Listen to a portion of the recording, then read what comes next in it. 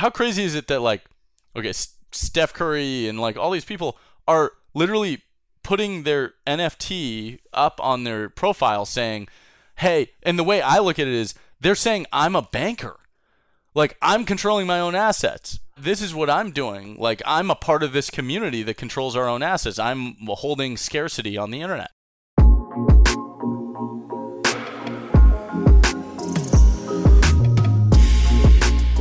Welcome to the Unstoppable Podcast, the official podcast of Unstoppable Domains and the go-to place for everybody to learn about the latest innovations in Web3, NFTs, and the decentralized web.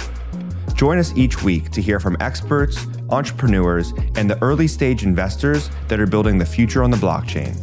Not only will this podcast help you understand why these emerging technologies are so important, but you'll also learn how you can become a pioneer in the metaverse.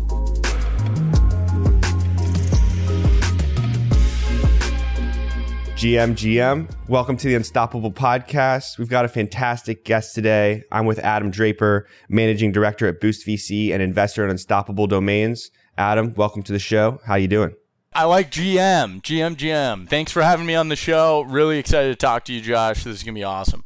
Yeah, I've started to do a lot of research into you because you are an investor at Unstoppable. I've watched some of your podcast interviews. I like the energy you bring, and I think it's just a fresh voice and perspective in Web3. It's an exciting time to be contributing to the space as a builder, a creator, and investor. And that really bleeds through, I think, in a lot of what you share with the world online. There's something about where good energy is, value is built. So 10 years ago, we were the first investors to focus in the Bitcoin space. And so we started to invest in Bitcoin-related startups. And the reason we were compelled to was because all of the humans in that industry were so excited and they understood how important the technology was going to be to the future. And so we just wanted to surround ourselves with those builders. We've spent the last 10 years really attracting people like that, whether that be in Web3, crypto, DeFi, jetpacks, exoskeletons. We're attracted to that type of business. So Boost VC, we're the accelerator for sci-fi. Our mission is to accelerate the sci-fi future. We want to invest in important things that can impact 9 billion people. Thus, we are investors in Unstoppable. Heck yeah. Well, we're going to dive into your thesis on Unstoppable in just a minute and Web3 in general. I just want to get a brief intro into how you got into Web3 and investing in this space to begin with for all our listeners who may not be familiar with you and your background. 10 years ago, I had a coffee with a very special person named Brian Armstrong. He is the CEO of Coinbase, and we had it at this place called Red Rock in Mountain View, California. And I always attribute all of my meetings with people who ended up becoming billion-dollar companies to the place where it was, and I have hit a lot of dingers from Red Rock, so I thank Red Rock for all of the coffees I've had. Actually, I wasn't even drinking coffee at that time. I was drinking hot chocolate, so that should give a little more perspective and shade to the industry. I met Brian Armstrong, and he said, at some point, the world's going to be on one financial infrastructure. I believe it's going to be Bitcoin. At that time, that was the only one that really existed. And we are going to be the gateway. We're going to be the gateway to get you there. Easiest way to buy Bitcoin. And in my head, I was thinking, why isn't it on one infrastructure? We can email, we can message, we can call anyone on the planet, but for some reason, value has all these middlemen and all these problems globally. Like, what that conversation did was it made me curious, and I started to have more conversations with more Bitcoin people. Those Bitcoin people were like the most dynamic, interesting people I'd ever met. And so I really just followed the breadcrumbs of this energy and realized that there was something special happening in this industry. And so that led me to going all in on Bitcoin. So I ended up about 3 months later actually buying Bitcoin. So I invested in Coinbase, and then 3 months later I bought some Bitcoin. And so I actually invested in a company in crypto before I bought some Bitcoin. And then over the next, 10 years, we've invested in all sorts of different, whether it be crypto, Bitcoin, blockchain, DeFi related projects. Some of those being like Etherscan, which if you're in Ethereum, like you've probably used that product. We are obviously investors in Unstoppable Domains, which we're incredibly excited about. I thought of it as pre-programmable freedom of speech. And then we were the first investors in Nifty Gateway. We were first investors in Amoon 21 Shares. We were the first investors in a lot of company, Repio, ShakePay, like a lot of gateways, a lot of DeFi, and a lot of NFT, Web3 related stuff. Your question, though, is what brought me here. And what brought me here was, it was never really about crypto or Web3 or any of that. At first, there's the following of energy and great people, but the movement I've really been investing towards for a very long time is the movement of bringing great services to the individual. And so what crypto is all about is becoming your own bank. Suddenly, as my own bank, I'm able to get the same goods and services. Before crypto, you were either banked or you were unbanked. That was it. Like governments either banked you or they unbanked you. Like there was no, and it was governments and institutions and whoever, banked or unbanked. But what we built on the internet was this third option. We built a third option in an alternative space where you could have your own services. And that option comes with downsides, right? Like security and like all slow, sort of. Like there are a lot of things that are like not perfect about it. But it's a competitive space that's going to make the financial markets better. And like I think that is one of the most exciting and empowering and powerful movements that can exist. And so that's really what brought me to Web3, crypto, DeFi. It's all been a part of that line. And at first, the thing I'll say is, I think a lot of people think about this a little differently than I do. Like they think of each individual thing like cut up into different pieces. But what crypto gave us was scarcity on the internet. One thing. It gave us one, like that's it. Like I can verifiably prove that there is one thing on the internet. And that's what Bitcoin was. And so for computer scientists, which was the first group, the first demographic that really picked up on this, they were like trying to play with ways in which scarcity on the internet mattered. And Bitcoin was the obsession. Now, over time, Ethereum broke out and realized, hey, we need a way to fundraise and engineers need to be able to actually use the programming language.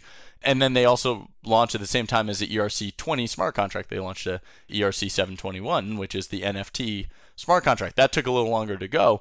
And the reason was we went from computer scientists and then Ethereum launched to financial people. So finance sort of started to be playing with this idea of scarcity on the internet.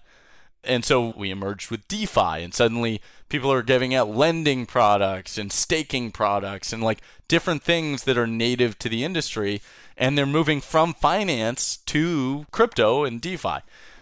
The third wave that we hit when NFTs sort of started to really pick up was artists had a new business model.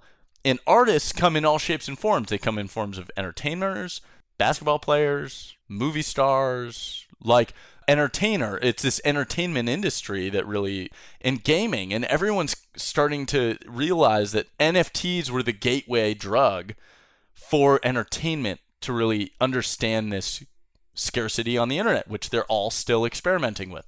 And so each industry we're starting to like rapidly experiment and learn more about. And that's what it's all about. It's different methods in which I get to become in charge of my own assets, right?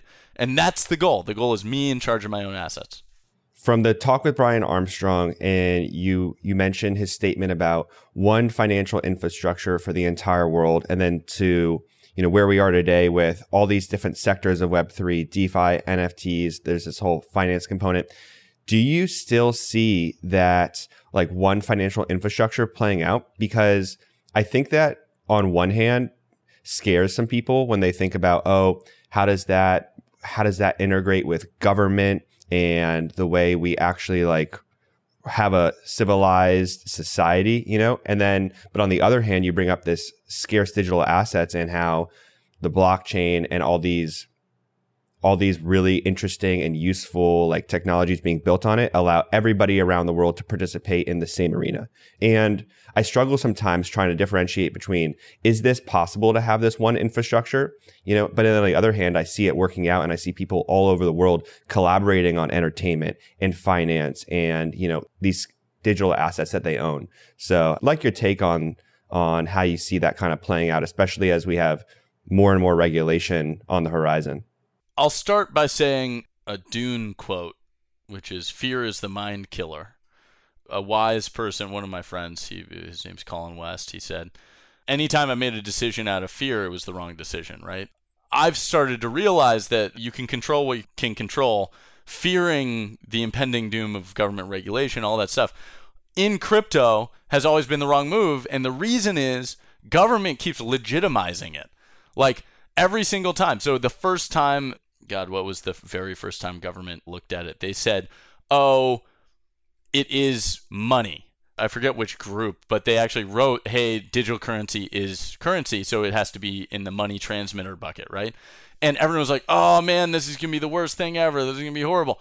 Turned out to be the best thing ever. Like price skyrocketed. Everyone jumped into the market. The price went from like $20 to $100. Like everyone was really like, it legitimized it because when the government starts saying something, it's like promoting the idea that it's real. Before it was fake. And then the government said it's real and everyone goes, oh, okay, like this is legit?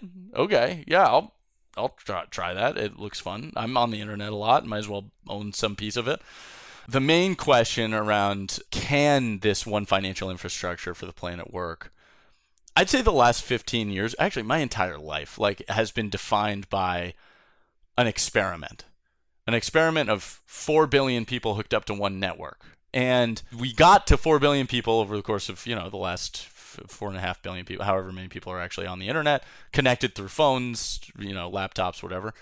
And now we're a global village. Like and we don't know what that means. And so there are all these polarizing things you read, right? Like, but when you meet people in the real world, they're actually pretty rational human beings on both sides. Like whenever there's this like hot take that everyone's like fighting over, whether it's masks or vaccines or whatever it is, everyone's pretty rational. Like when you actually talk to them in person.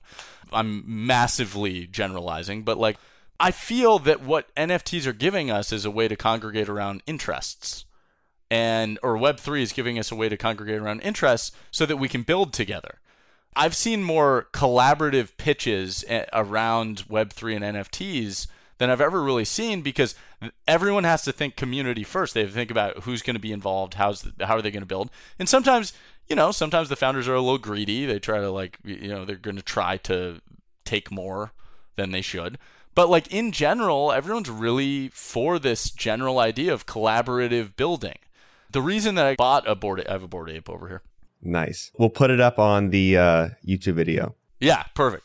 Which is a little ironic because it's a physical print of a digital asset, which is sort of a funny thing that I think it's sort of funny to go the opposite direction. Hey, this was built for native digital and now we're...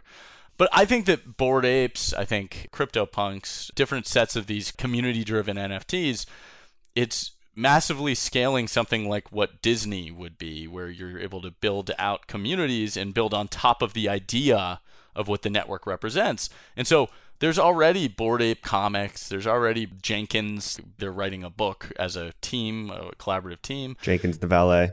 Yeah, Jenkins the valet. And then there are all these things where suddenly we're collaborating around an interest where everyone was attracted to the idea of and thought these characters were cute or represented themselves.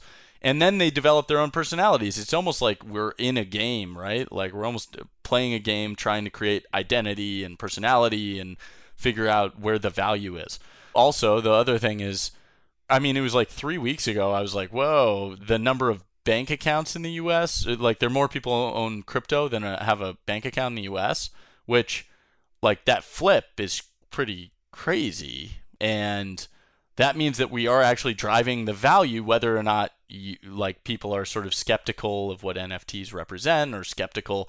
Like people are taking control of their own assets, and it is filling a need. It's filling an actual desire of like having a bank account, which also means there are people who didn't have bank accounts who do own crypto. And I think we need to grow that number. Like that number needs to grow in order to actually make this thing work. The number I have it pulled up actually. The stat is for the first time, the number of U.S. citizens holding crypto is 24%, has surpassed the number of citizens with a savings account, which is 23%. So yeah, I thought that was super interesting too. And it shows maybe one, how crypto is growing, and two, maybe a broader picture of how I would say people are looking for alternative investment assets when they're not finding those returns in the traditional stock market game. And, you're a VC and you have access to a lot of deals that I would say people like me and probably a lot of people in like the millennial generation and younger, like don't have access to, right?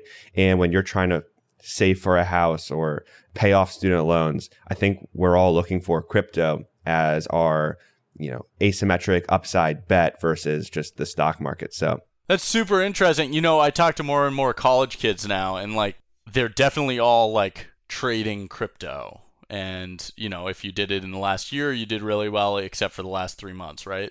But think of the financial education you get from doing that, from on a smaller scale, maybe you made a lot of money, maybe you didn't, but you made money, you lost money, you start to develop your own thesis around how money works.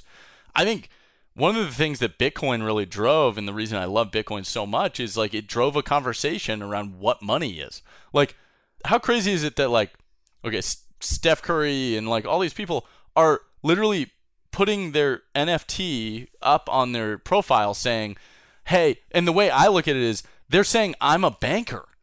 Like, I'm controlling my own assets. This is what I'm doing. Like, I'm a part of this community that controls our own assets. I'm holding scarcity on the internet. And I'm taking control of that. And like, I think it's wild to think of like all these entertainers who are actually promoting the general idea of like scarcity on the internet and taking control of your own assets. 10 years ago, the idea of like them saying I'm a banker would have been silly, right? Like they would have never wanted to say that. Crypto gives us the ability to translate a lot of these common interests into different ways, where people in finance definitely migrate more to DeFi because it's something they understand, but it's still just about scarcity. Where entertainment migrates to IP because that's something they understand, but it's still just scarcity on the internet. Like, we're translating all those assets to an equilibrium where there's no difference between startups or crypto or anything, comic books. Like, we're starting to say if someone globally feels that it is valuable, it is valuable. And like, if you get a community of people to believe that, it's real. And like, that's the trust. To your previous question about governance, I generally think that people are about government sort of like impacting regulation. It's going to be a thing, obviously. But do you really think a senator is going to be like, hey, I'm going to be the senator that regulates Bored Apes? Do you think someone's going to be like, oh, this is the hill I die on, is like regulating Mickey Mouse? I think that there's a certain amount of like silliness that allows innovation to play. And I think that the reason that people moved from Bitcoin to Ethereum, to DeFi, to NFTs, to Web3, like the reason these things happened was because people kept escaping to an easier, less regulated area. And so it's always about, hey, well, there's this other thing, this isn't the same thing, and we're going to speculate, learn about it, figure out how this works differently. I think that it's driven so much innovation that like people can't ignore the space anymore. There's senators who are saying I'm for Bitcoin. To me, that's such a success. Like, that's such a huge move that like people are arguing about it on the government level. El Salvador owning a bunch of Bitcoin. Like, Bitcoin might go down over the next 2 years, but like straight up. I don't know. I've been in the market so long, like it goes up, it goes down, it goes up, it goes down. And it's normal. It sort of breathes. It sort of like goes, and it goes straight up, straight up, straight up. And then it's like choppy, choppy, choppy, choppy. And then, it drops down. People take a big deep breath. And then it breathes again because innovation was built and like really great stuff. And people stay in it for the right reasons. I think we're going to get to the point where the incentives align with the government loving it, to the point where you can't like just be like, oh, this is horrible. So I think we need more people who are going to be in government to own Bitcoin or Ethereum or any of that stuff. And so I'm starting to find people who are pro Bitcoin, and I'm trying to donate some money to those candidates because I think that's an important mission over the next little bit of time. I think Ryan Selkis is doing a really good job of sort of like saying that a lot. So I live in Oregon. That might have been the Oregon Center I saw you shout out on Twitter recently. I'll have to look into him because to be honest, I am not familiar with his platform. So you just covered like NFT communities and how we're turning these assets into games, and it's fun. And I think that's very interesting to like pull on and touch on for a second. Like NFTs allow us to turn everything into this financial asset, whether right now it's a Bored Ape, but soon it could be your car, your resume, basically any asset you own. I just feel like we're going to be starting to sending all these assets around, like everything becomes money. Whereas right now, I would say very few things are money. And the more I experiment with it, and you talked about getting your education in crypto, like, yeah, I've made some really good trades and I've made some not so good ones. But after all of them, I'm learning along the way, and it's making me more comfortable with making like future decisions. But something I realize is like betting, and especially with crypto and NFTs, has felt like the most real life game I've ever played. And all of a sudden, like, what happens when just everything becomes this internet game you're playing, and you're just sending, it's like the huge game of Monopoly, and you're acquiring assets, you're sending them, you're getting pictures, and I don't know. I think it's pulling a lot of people in, and hopefully as we start identifying with certain communities, it will continue to evolve. But what you also said about what you're seeing right now, I'd like to ask you about the deals you're seeing come across your desk, and like from the companies or even the founders. You said it's become more community and like common interest driven than you've ever seen before. How has what you've seen come to you for investment changed just even in the last year than in your whole 10 years in crypto? Well, I'll even talk about the evolution of like how deals have been structured in sort of crypto in general. First, I actually think, a lot of people, they scoff at speculation and sort of the gambling, as you put it, that goes on in NFTs and crypto in general. And I think it drives so much adoption and so much education that it's completely worth it. And like, at the end of the day, yes, you can have a gambling problem. You can have a trading problem. But if you learn enough, you start to be like, I'm not a trader. I will lose that game all day. Like, I will lose that game. But on a 10-year timeline, I'm very good at buying and holding, and especially finding people who are actually trying to build enduring businesses. And that's the goal, right? Like, my goal as a venture capitalist, it's a 10, 20-year game where I'm trying to find the people who are actually going to be building these things for the long run. Okay, the way things have changed, man, the first time someone pitched me tokens, people forget this stuff. Like, the first time someone said tokens to me during a VC pitch, I was like, but what do I own though?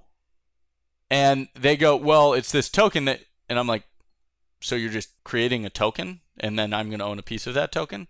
And they're like, yeah, like, but there's value because of X, Y. But the first time you see that, there is fear. There's like this moment of fear where it's a little different. Like, you don't really trust it because you've been investing in equity of a company your whole life, or you've been investing in like there's a very specific way that we've been doing things in venture capital. Oh, Golem. It was Golem, which is compute power, like and it was an ERC-21 smart contract. But I don't want to say what the deal boost probably could have gotten was, but like it was. They pitched us, and I was like, I gave him feedback. I really liked the guy. I thought, and I sent them feedback, and he went full time after the email, and like he actually said thank you at one point. But like, we didn't invest, and even if you're skeptical of Golem and like all that stuff, it would have been a great investment. Like, it would have been a really good investment, and the project is actually still very interesting to me. The thing we missed on was like, again, fear is the mind killer. Like, the fear of like a new thing that you're not sure you trust, right? And that was a very difficult hurdle to overcome until you heard it 5 times. And so what Boost VC was very good at was we were in the right pool of people who were pitching us that all the time. After the 5th one, you have to be like, okay, well, something's happening with tokens. We got to figure this out, basically. And so, we ended up investing in Decentraland through Mana. We ended up participating in a lot of these ICOs. because the tokens we were pretty sure the tokens were going to have value, even though we didn't necessarily understand what that value was yet and what it was driven by. Fast forward a little bit. Sorry, I feel like I'm lecturing a history lesson of crypto, but I'm finding it interesting to hear how like you approach it, and when you tie it all together, how you think the average person should approach it. Because I think you have the ability to, and VCs, and tell me if I'm wrong here because I'm definitely not one, but like you're willing to place maybe, let's just say 100 bets, and a lot of them may not work out because some of them are going to work out so well that it covers, your portfolio. So you're willing to take these massive high upside bets, but I would say the average person may not be. And you're learning and you're investing in things that you don't fully understand but think may have value. And I kind of want to push back on it and say, as we aim for global adoption and the average person wants to get involved, how do they think about all these too? Because, and maybe they're not investing at such an early stage as you, but when they're thinking about buying their first NFT or they're thinking about buying a token themselves, I'll get there. I'm going to finish the history lesson because recently people have been pitching these NFT projects, right? Which is just tokens, again, for how you take ownership of a project. And sometimes the NFTs stay in the organization and sometimes it's outside the organization. So you want to own some of the stuff outside the organization as well as inside the organization. And so these structures, people are rapidly prototyping where the value is, right? And that's, on a financial level, fascinating. Like being able to experiment with these asset classes, experiment with what the best way of like aligning incentives is. What we're doing is rapidly prototyping governance to align incentives in the best way. And at scale, that's the most exciting thing ever. Could we, I shouldn't say weaponize, but weaponize capital to be able to solve climate change? Could we weaponize capital to be able to solve the hardest problem, clean up the ocean? Could we find enough people who are aligned to actually create that change in the real world through Web3, through these other things? One of the things I've learned, and I should say if people are approaching it now to invest, whenever you feel that hint of fear, like think about it. Like my best investments, they were full of fear for a very specific thing. You could say no to Coinbase for a very specific reason. This Bitcoin thing's not going to be a thing. And that was the reason that like basically no VCs invested. Everyone thinks Coinbase was an obvious winner 10 years ago. Like it wasn't obvious. They didn't raise their seed round. They raised $600,000 of their $1 million potential seed round. And they closed it because they were just like, hey, I'm going to get back to work. I'm going to take the money in and I'm going to figure this out. And so one of the things I've very much learned is trying to keep that, I don't know if the word is fear, but the fear in check and thinking like, hey, but what if it could? What if it did work? Does that change how the world works? And that's probably the most important question I ask whenever I'm talking to a team. The other thing is, it's always about people. It's not about projects. So like at the end of the day, every single project is run by humans. Like there aren't AIs who are driving these things. People try to desensitize themselves through a stock price or a NFT price there are people in that organization. Is that organization attracting great people? Are they attracting more people? Is there a network effect to being a part of that group? Are those people really ambitious? Are they really trying to change something in the world? And those questions end up being able to drive you to which projects to be thinking about. Being able to ask the questions around humans, it turns out, is the thing that really defines like great investments from the others. And the one thing that crypto is full of is, I don't think it's a bad thing, I don't know, but they aren't great startup builders, is short-term speculators. They're just not good at building startups. They're sort of a quick turnaround group of people. It does drive value to the network, but it doesn't drive as much value as building the platform over a 10-year period that makes the thing hum. And builds trust. The thing I've learned is trust is the token of the realm. There's a guy named George Schultz, not Charles Schultz. Charles Schultz did Peanuts, but George Schultz. And he lived to be 100. And when he was turned to 100, he wrote 13 pages about his life. And it's called Trust is the Token of the Realm. And the summary of it, and I highly recommend reading it, but the summary of it is, when trust was highest in the room, magic happened. They were able to solve the hardest problems. They were able to make the biggest difference. And I have witnessed that firsthand, but the rooms have moved online. And so if you're able to actually build trust in the community online, if you're able to build trust in real world rooms, if it, like wherever you're able to build that trust, like you will be able to accomplish the goal. Also, at the end of the day, if you don't want to participate, like find someone to manage your money, and that's what I do. Totally. And I am like, for also anyone listening, like I am also just a very much holder. I am not a good trader. I learned that very quickly during the 2017 ICO boom. I just buy and hold, and I look for the things that I think are going to be impactful long term. But what you just said about like trust and find trust where it's the highest in the room, I think that applies so well to crypto, because on this one hand, we have the ability to have these permissionless trust ecosystem because of the blockchain, right? And being able to transact with people without knowing them, and know that my money can go somewhere, and if someone sends me money, it will come where I direct it, right?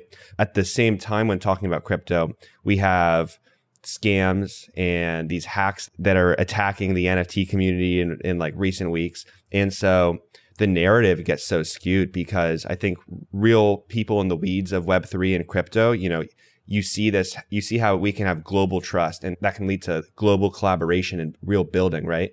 But then in the news headlines, we kind of lose the sense of trust because of the infrastructure we're still building up around how people can manage their own assets and, have real custody over what they own. So I see that being just a competing force right now it's really working the kinks out. For the last 10 years, that's been I don't know if it's a problem, but it's the first way that people hear about crypto is always through a negative headline. The Silk Road marketplace, like buy drugs, whatever, like that was the first those were the big news stories about Bitcoin. Now it's really about privacy and hacks, and that there are bad actors. I would say that's sort of the overarching, like, oh, well, I don't want to get in. It's an easy way to say I don't want to get in because, right? Like, I don't want to get in because my money will get stolen because I don't spend all my time in crypto. But if you take the time to just learn more, you start to realize that the number of actual bad actors is very few. And yes, I still hold my breath every time I press an Ethereum send, right? Like, I don't feel that is perfectly done yet as a consumer. Maybe that's one of the reasons I'm such a hodler. It's just because pressing the button is actually still a little scary. Even on OpenSea, even on like all these things, it's still not a perfectly done thing. But once you get past that and you give like the community the benefit of the doubt that not everyone can be bad, and there are great, amazing people who are hugely supportive of it. The thing that got me out of the like, oh, maybe this is bad or whatever, was every single person I met was curious. They were all trying to figure out how to make this a bigger deal. They were trying, like Bill Bardite ended up leaving Boom Financial and founding Abra. It's a crypto wallet.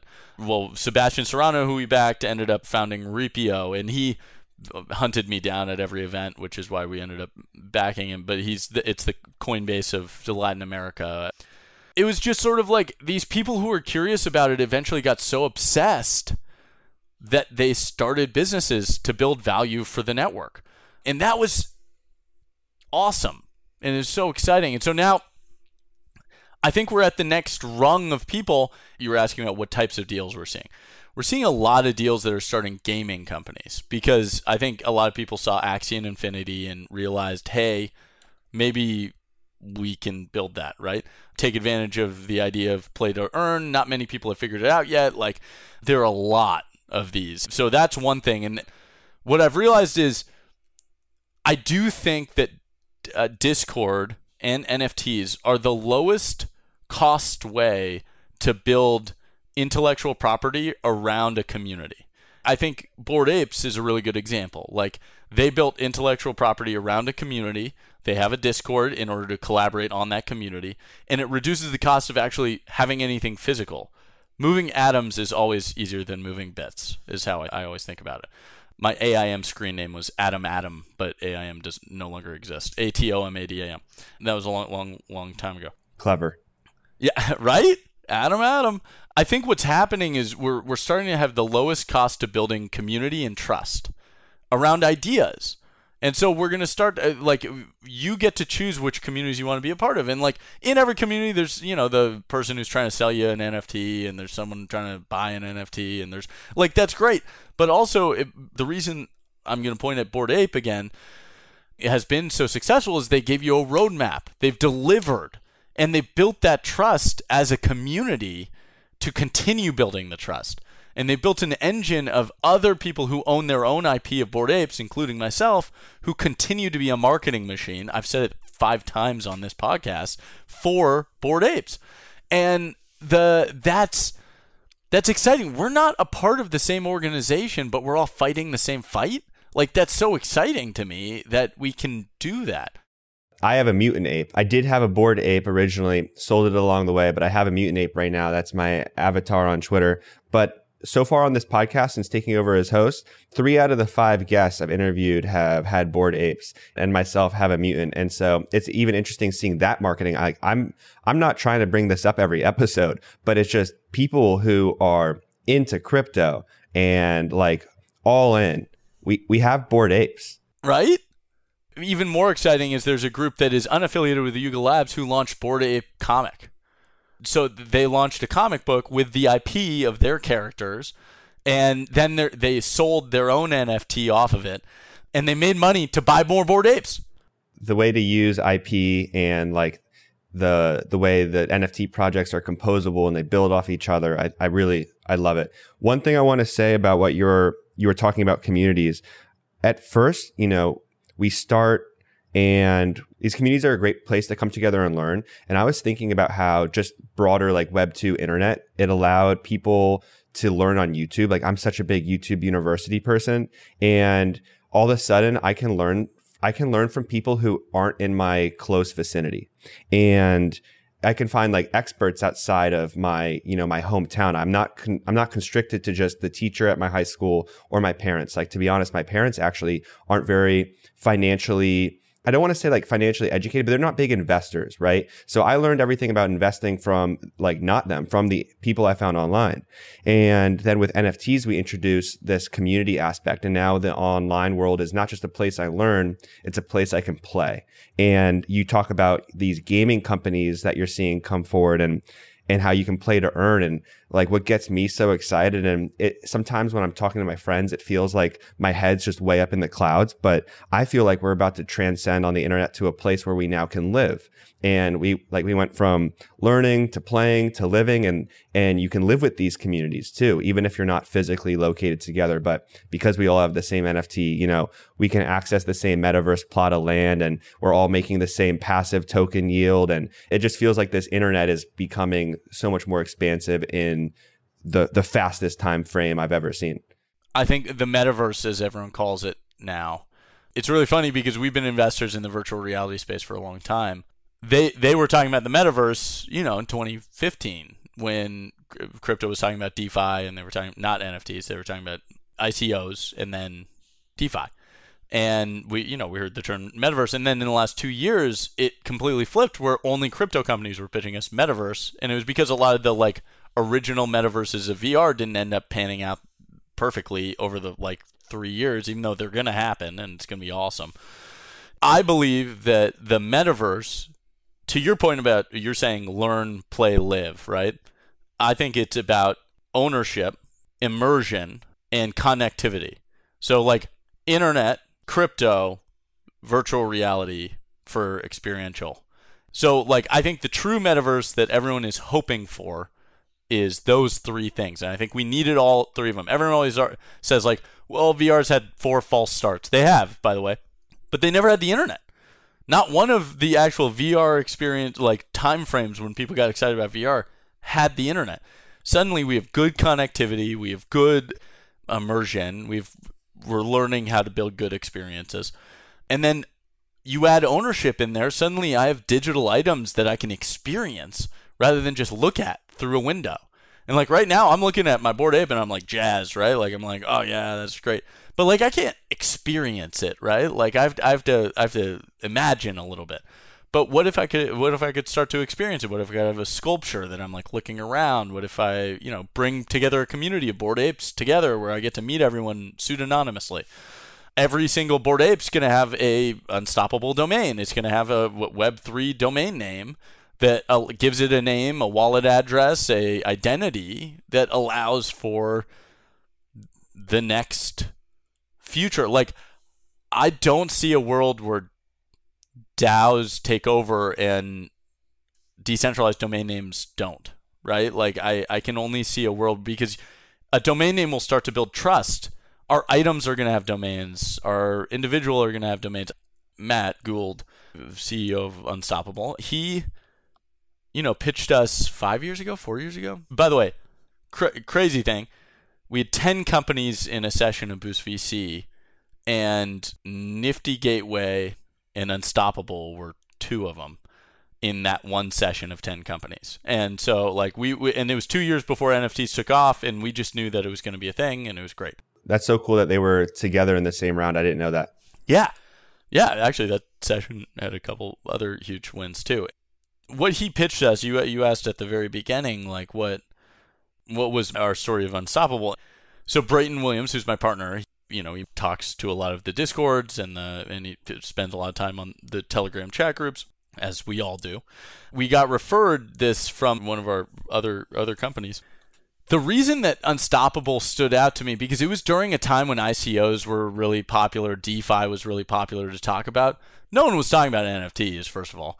And then the second thing that was crazy about it was, for some reason, I had never heard anyone try to link Web 2 and Web 3 well, where we have digital assets. We have domain names. Like, people have domain names. But no one had tried to bridge that gap of ownership with a product yet. Everyone kept trying to do native tokens, like in crypto, for all intents and purposes, has been very crypto native. It's very much like its own ecosystem, its own culture.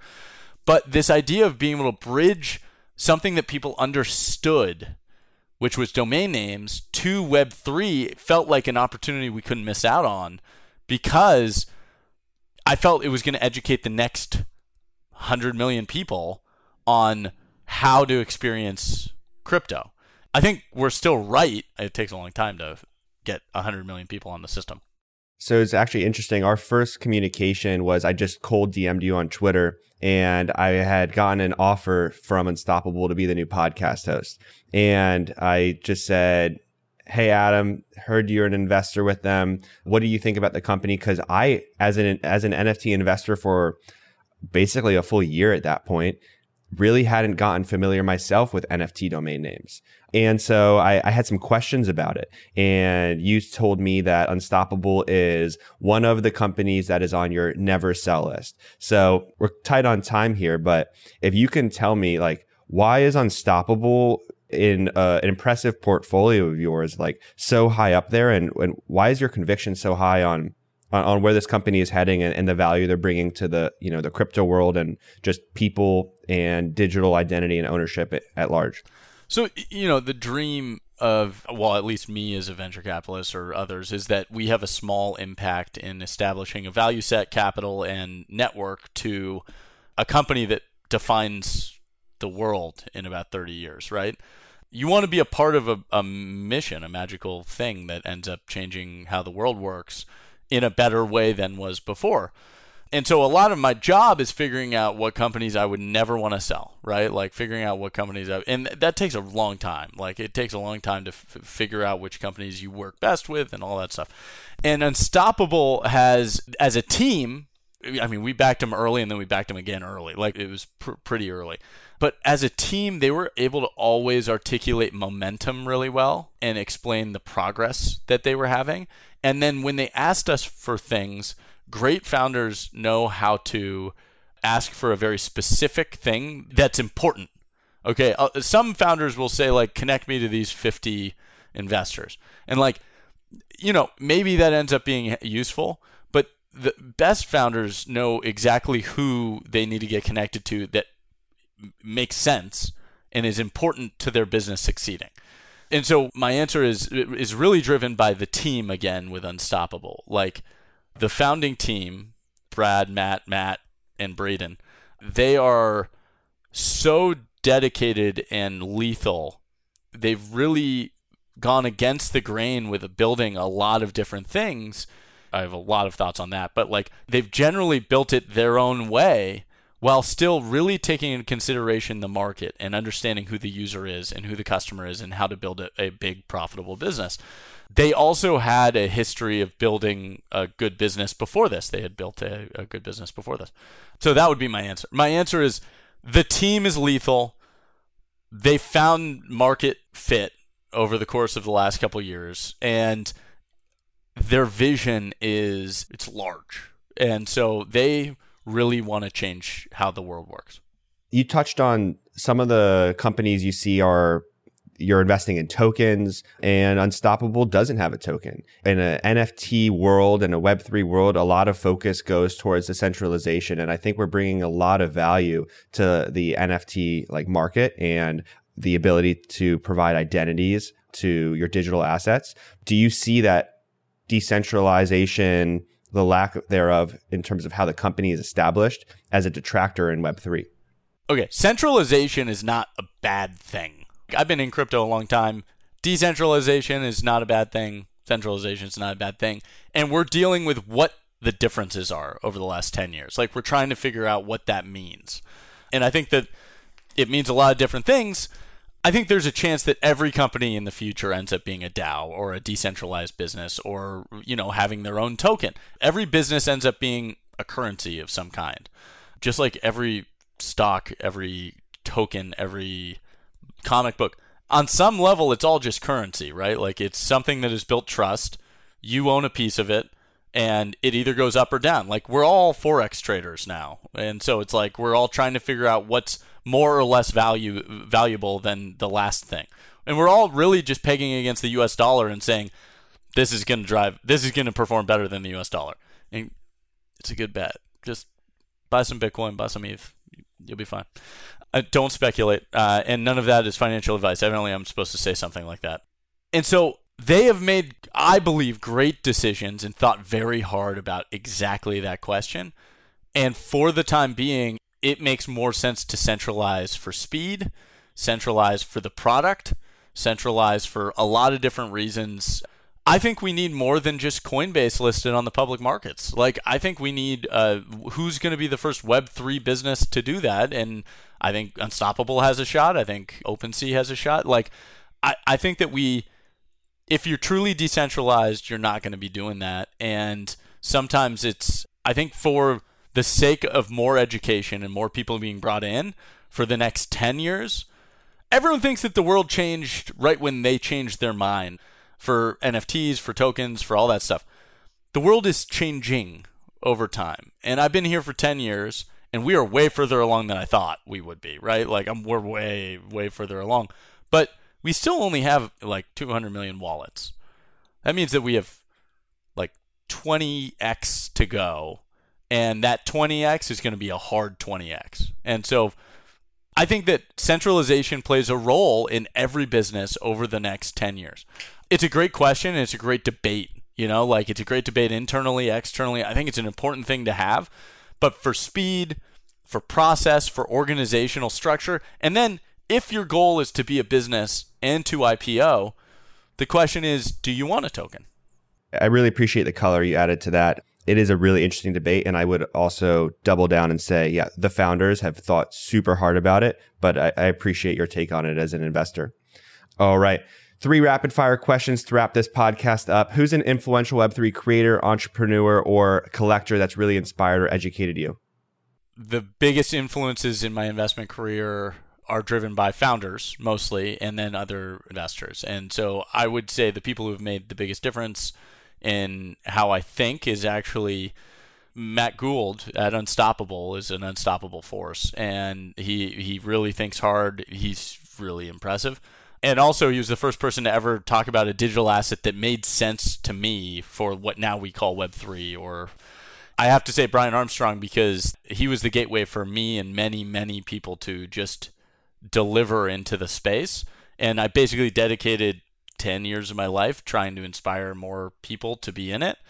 I'm still that Bitcoin guy to 90% of my friends, and I definitely am not the Bitcoin guy to me. That's definitely true. And then the third, I want to say Chris Dixon and Andreessen Horowitz. I have been fortunate to be able to have enough conversations with him to understand how he thinks and how deeply he thinks about the space, and I would give him a very high, pretty good praise. There are so many great people who are in this space a long time, though. I always try to give credit to the other 4 funds that were 10 years ago. Like, it's Pantera, Blockchain Capital, and DCG, and it was just us. That was it. Like, no one else.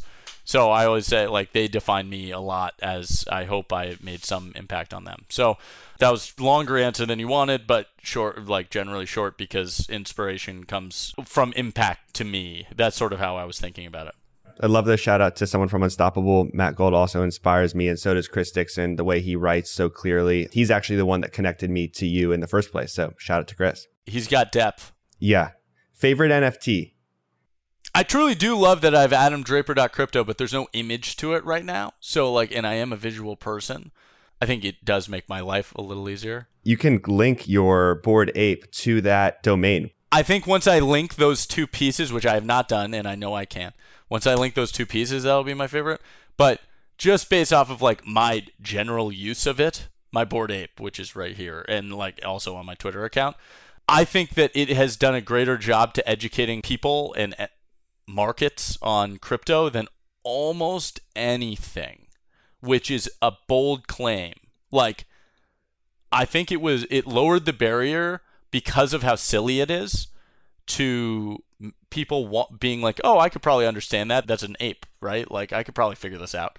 And I think it reduced the friction of fear that people needed to get. I would say my Bored Ape. I have to say my Bored Ape. All right, we're going to have a Bored Ape counter on the screen. It might be at 15 now. And you're going to hate me for this last question. I'm sorry, but if you can make it one sentence, in 5 years, what's the craziest thing we'll be doing in the metaverse that we're not even thinking about yet? There's a lot of natively crypto things that we're doing that we wouldn't have expected, right? Like the tools that we've built out, the people are able to loan to each other. These communities are forming in the internet to be able to do that stuff. I mean, I do think that the general crazy thing is when there's a flip where my Bored Ape is my true identity in the internet, and people recognize that and not me in real life, and I'll group up with my friends, and work will be going on quests, kill monsters and stuff, but also figure out where you're allocating capital. In my case, obviously, the thing is that feeling normal. I think the big change is the standardization of people recognizing my Bored Ape and not me. People, maybe it's not my Bored Ape. I'm just saying that as a avatar, my avatar and not me. And people building out pseudonymous fortunes. I think they're going to be incredibly wealthy people that we don't know, right? And that's already happening. They're incredibly wealthy people who we have no idea who they are. And I think that is going to compound.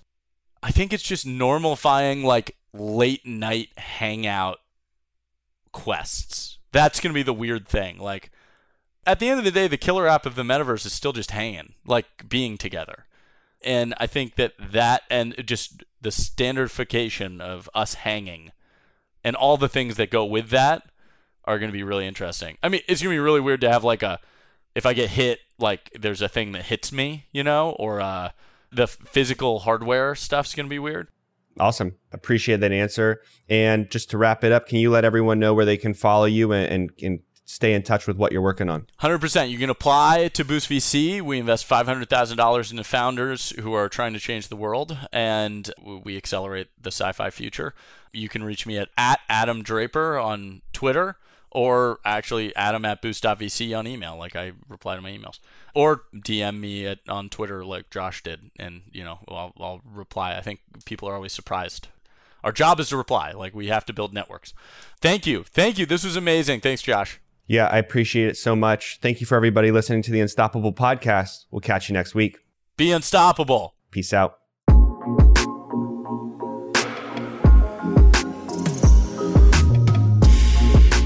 I hope you've enjoyed this episode of the Unstoppable podcast.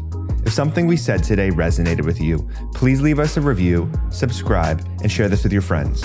And remember, this conversation doesn't have to end here. Tweet us your questions, thoughts, and ideas to Unstoppable Web. I look forward to hearing from you, and thank you so much for listening.